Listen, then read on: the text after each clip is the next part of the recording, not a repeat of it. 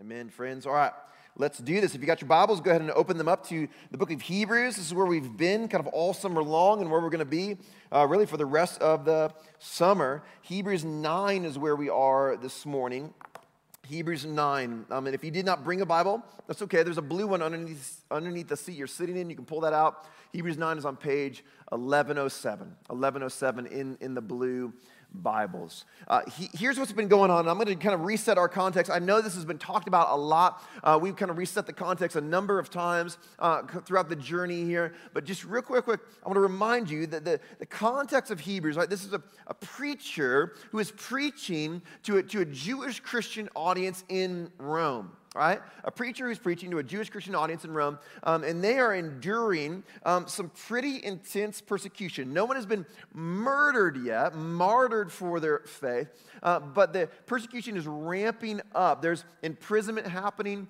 There's violence happening. There are there's a lot of consequences publicly for this faith. And so they're beginning to think in their minds, and some of them are already doing this, they're thinking, man, things were not so bad when I was just a Jew, right? All of this trouble is coming out of this newfound faith as a Jewish Christian. So what if I just went back to the synagogue? What if I went back to my Jewish roots? What if I just went back to the way things used to be? And the preacher is crying out. He says, no, you cannot go back. Because what you have now, what you have in Jesus, is so much better than what you had there. And in fact, the past few weeks, we've been talking about kind of, not only is what you have in Jesus better than what you have back there, but Jesus, in all that he's done, Jesus has diminished what you had back there. Jesus has reduced what you had back there. Jesus is making less of what you had back there, right? The past few weeks, we've been talking about Jesus as their high priest, right? Now remember, these are Jewish people. This is a sacred thing to them, the high priest. This is a big deal. And what we've seen, Austin and Benjer have kind of taken us through over the past few weeks in this kind of section that we're sitting in the book of Hebrews, this argument. So it's a big argument that he's making right here in the middle of the book. This big argument is that Jesus, the first thing that he says, Jesus is a perfect and eternal high priest. Austin took us through that a few weeks ago. He's a perfect and eternal high priest. He's not this temporary high priest like in the days of old. No. He's an eternal high priest. And he's a perfect high priest. He's not a sinful high priest. He's perfect in every way.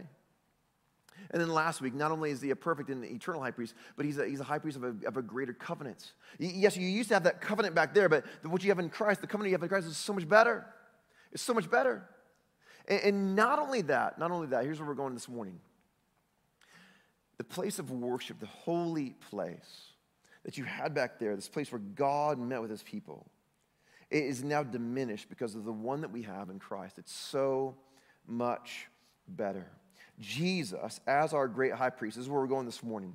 Jesus, as our great high priest, has taken a temporary earthly place of holiness and perfected it by replacing it with an eternal place of holiness, and therefore offers an eternal redemption that is now available to all who will be made holy, right? So Jesus, as this new, perfect and eternal high priest of a better and more perfect covenant, has taken this old earthly holy place and he has perfected it by replacing it with a new and eternal holy place that we can enter into with him if we will be made holy. That's what we're going to talk about this morning in Hebrews 9. And so I'm going to read the first 14 verses for us, and then we'll unpack it together. Here we go. Hebrews 9, verse 1. Now, even the first covenant had regulations for worship, and, here it is, an earthly place of holiness. This is going to be the author's subject. For a tent was prepared, the first section, in which were the lampstand and the table and the bread of the presence. It is called the holy place. Behind the second curtain was a second section called the most holy place, having a golden altar of incense in the ark of the covenant covered on all sides with gold, in which was a golden urn holding the manna, and Aaron's staff that budded, and the tablets of the covenant. Above it were the cherubim of glory overshadowing the mercy seat. Of these things we cannot now speak in detail. These preparations, having thus been made, this tent, this holy place, the priests go regularly into the first section, performing their ritual duties, but into the second section, only the high priest goes, and he but once a year, and not without taking blood, which he offers for himself and for the unintentional sins of the people. By this, the Holy Spirit indicates that the way into the holy places is not yet opened, as long as the first section is still standing, which is symbolic for this present age. According to this arrangement, all of this, everything that all the authors talk about, according to this arrangement, gifts and sacrifices are offered that cannot perfect the conscience of the worshiper, but only deal with food and drink and various washings, regulations for the body, imposed until the time of the Reformation. But when Christ appeared as a high priest of the good things that have come, then through the greater and more perfect tent, not made with hands, that is not of this creation, he entered once for all into the holy places, not by means of the blood of bulls and goats and calves, but by the means of his own blood, thus securing an eternal redemption. For if the blood of bulls and goats and the sprinkling of defiled persons with the ashes of a heifer for the purification of flesh, how much more will the blood of Christ, who through the eternal Spirit offered himself without blemish to God, purify our conscience from dead works to serve the living God. All right, this is the word of the Lord. All right, okay. First of all, right, for so many of us in the room, everything that I just read, okay, is just like, wait, what the heck are you talking about? There's like so many things in there that are just crazy. Right?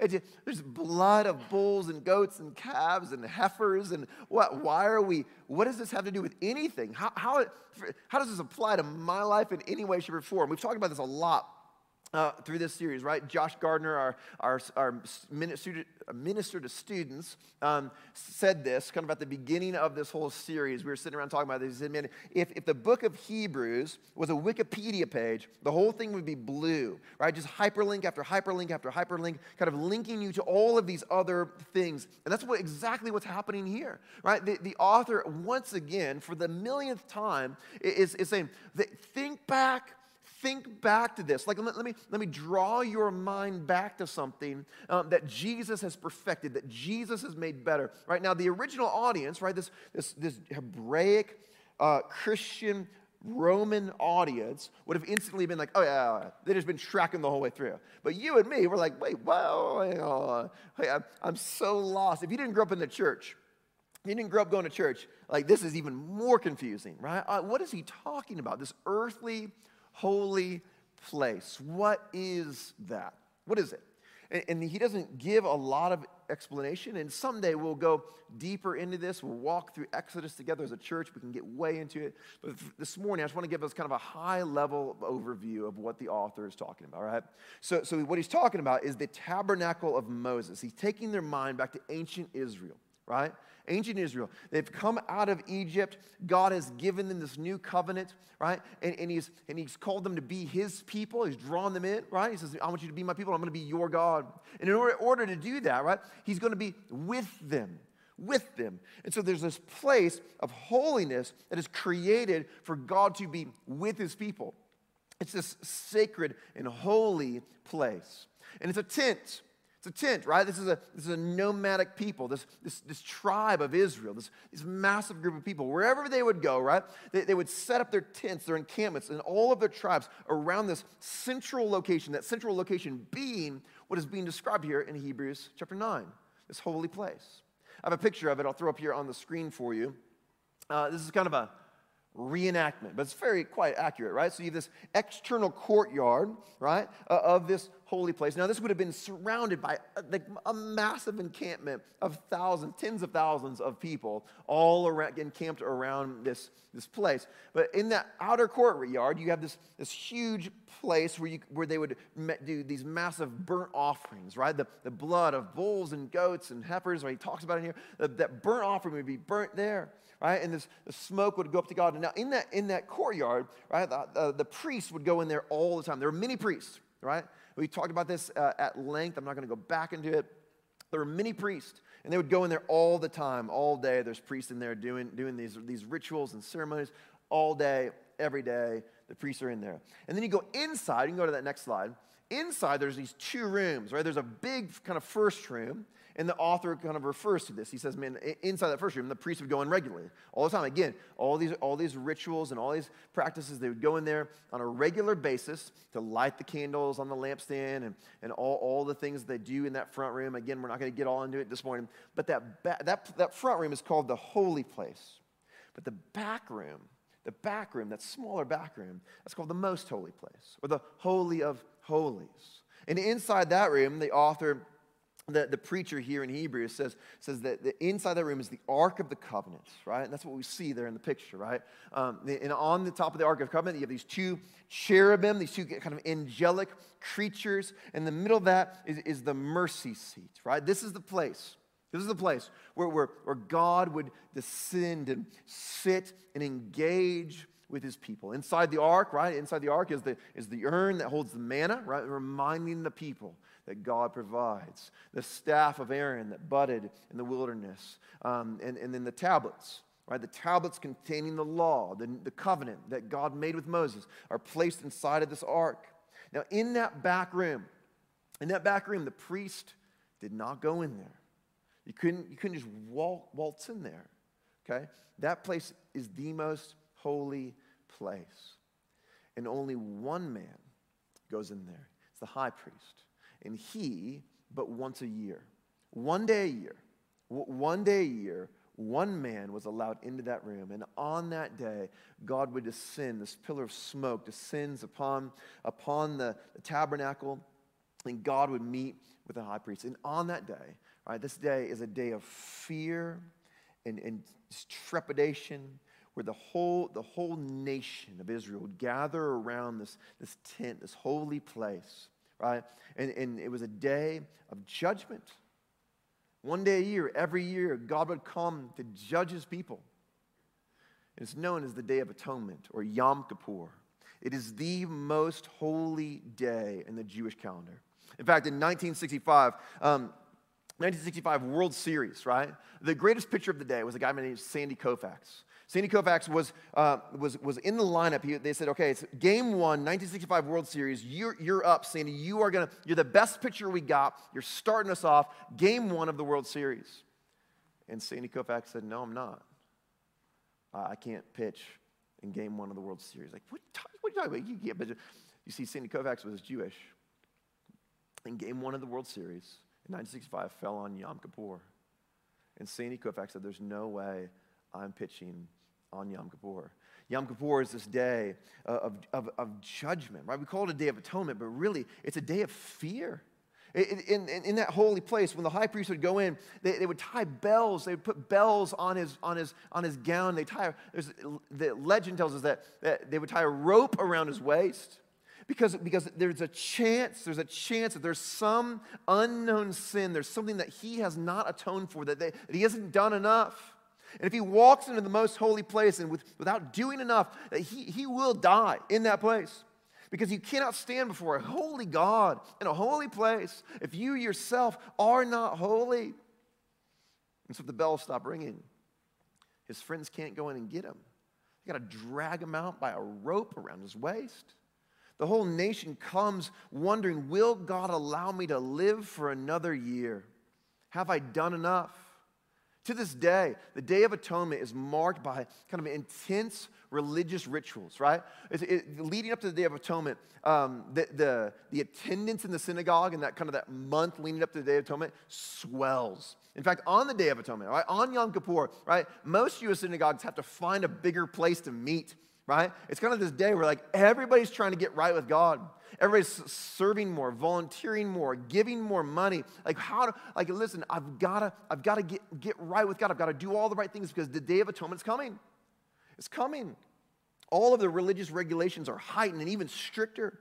Including no sex leading up to the Day of Atonement.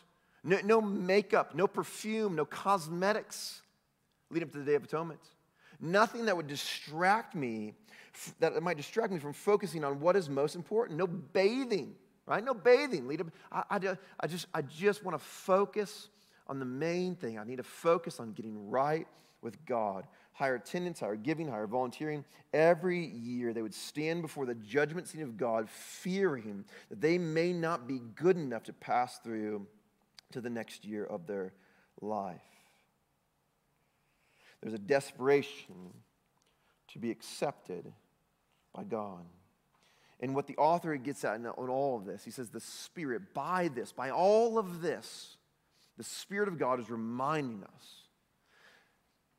The tent reminds us that the way into God is not open to us. All of this reminds us that God is holy, and you and I am not holy. I'm not holy.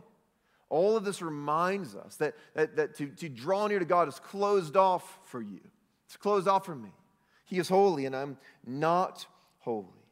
It reminds us that we need holiness. We need holiness, right?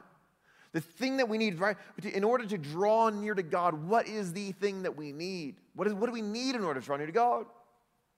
So many of you in the room might give out a good Sunday school answer and say, well, we need Jesus. That's actually not true. We need holiness.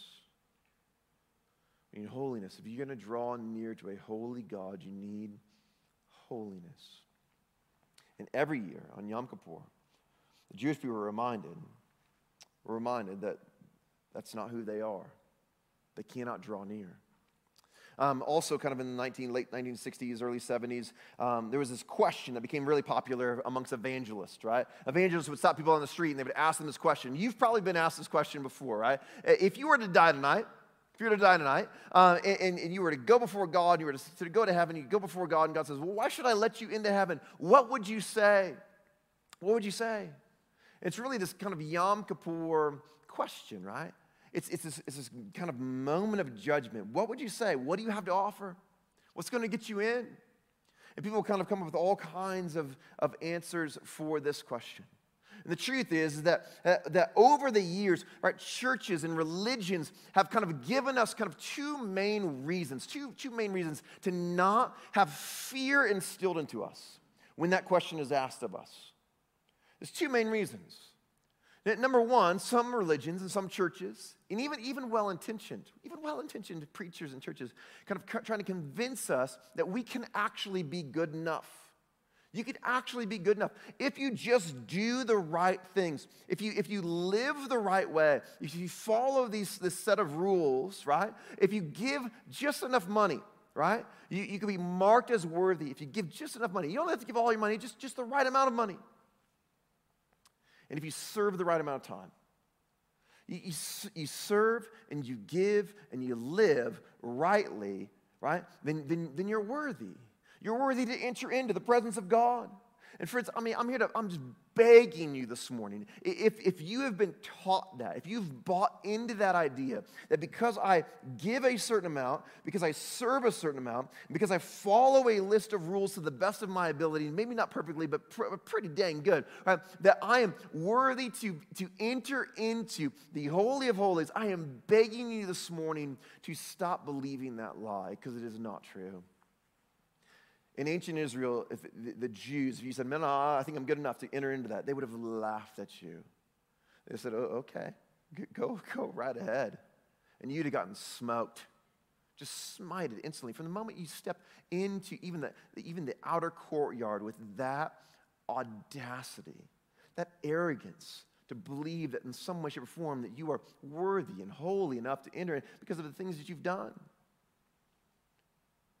About 20% of the United States, people in the United States would say, I'm holy. I'm holy. and they're all missing it. They've all missed it. And if you've bought into that and you've believed that, I am begging you this morning to reject that idea. To reject that idea. The second thing that people would say, the reason why I should be allowed into heaven is this, right? And this might be true for many of you. You say, because I believe in Jesus. And I'm here to tell you this morning that's the wrong answer as well. It's not it. It's not it. You see, good people, well-intentioned pastors have convinced us that I am the center of God's story, that I am the center of the gospel. In fact, that I'm the center of the cross. The cross exists to show me how much God loves me. That's not true. The cross exists to show us how much God values and loves His holiness that you and I, that we've walked all over, that we've broken and treaded upon. We've treaded upon His righteousness and His holiness, and He loves it so much that He would give His only Son to restore His righteousness and holiness to a right place. And Jesus values the holiness and the righteousness of God enough to say, I'll go to the cross, and I will bleed the ground red to redeem, to rescue, to restore the Holy of Holies. Jesus goes to the cross to make the Holy of Holies holy again. This broken earthly place that could not perfect the conscience, that could not save, that could not rescue, that could not redeem. Jesus says, man, I'll go to the cross to make the Holy of Holies holy again.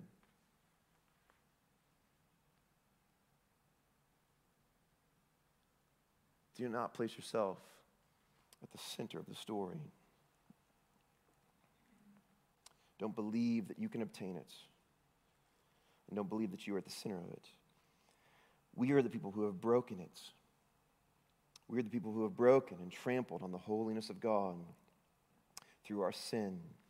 R.C. Sproul, in his work, The Holiness of God, puts it this way, talking about sin. He says, sin, it'll be put on the screen, sin is cosmic treason. Sin is treason against a perfectly pure sovereign. It is an act of supreme ingratitude towards the one to whom we owe everything. The one who has given us life itself. Have you ever considered the deeper implications of the slightest sin, of the most minute peccadillo? I had to look that up. It means like tiny little offense, in case you're dumb like me. What are we saying to our Creator when we disobey Him at the slightest point? We are saying no to the righteousness of God, to the holiness of God.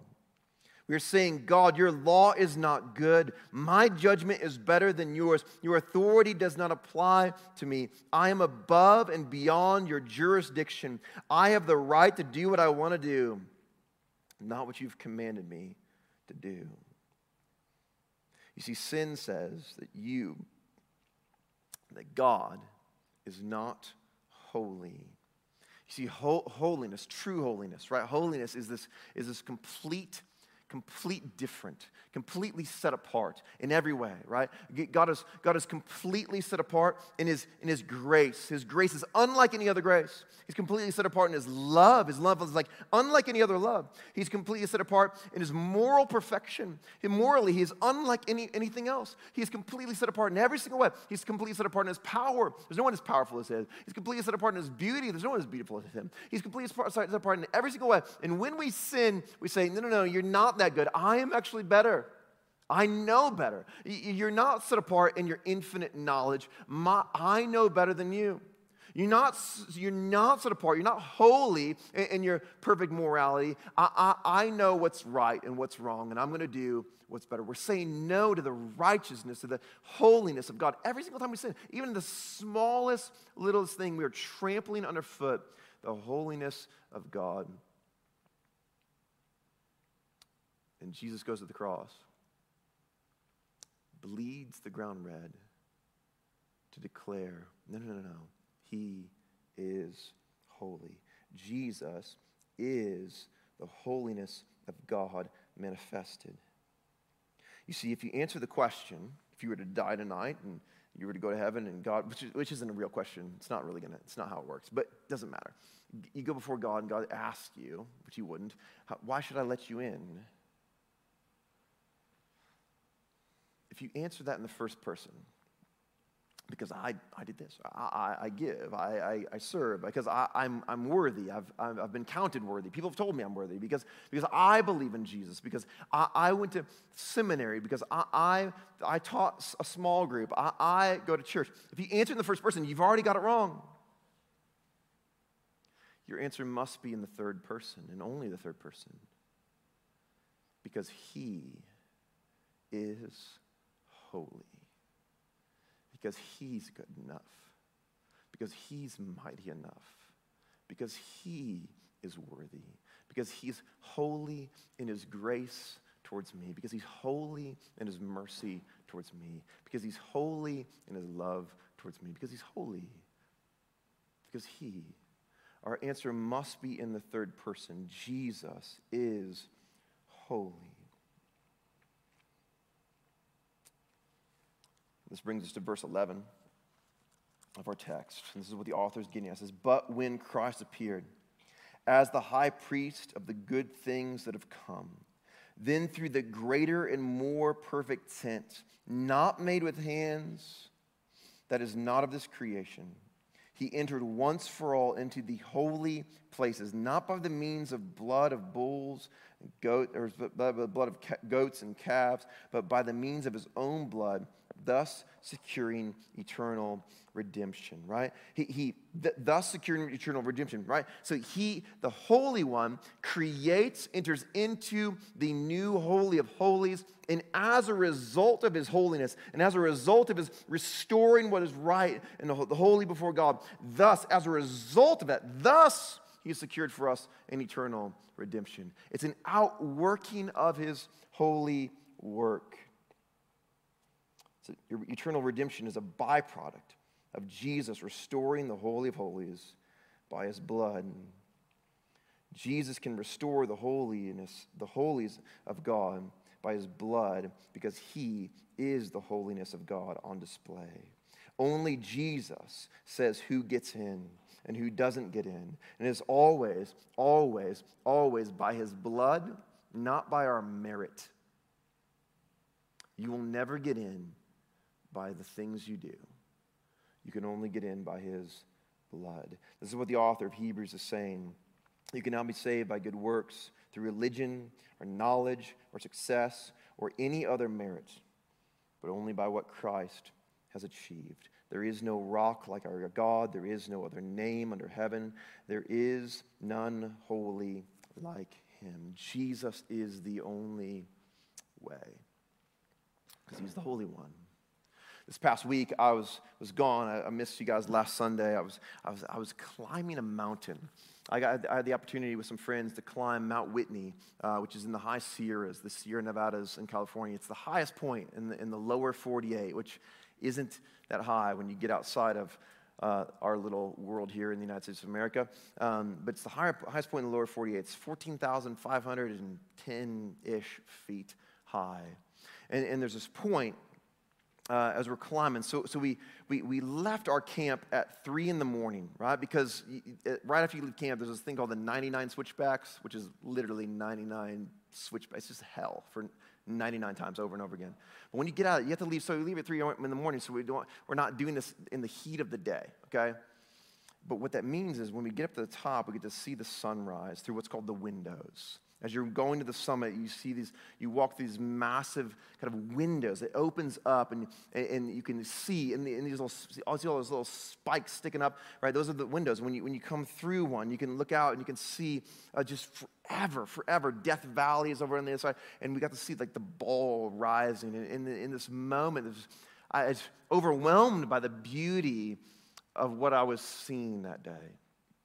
And then I began to think about this Sunday in this text, and realizing that even in the beauty of this unbelievable splendor, this unbelievable scene, the creator of it all, Jesus, is infinitely more beautiful, infinitely more holy, infinitely more wonderful. He's set apart, holy, in his beauty.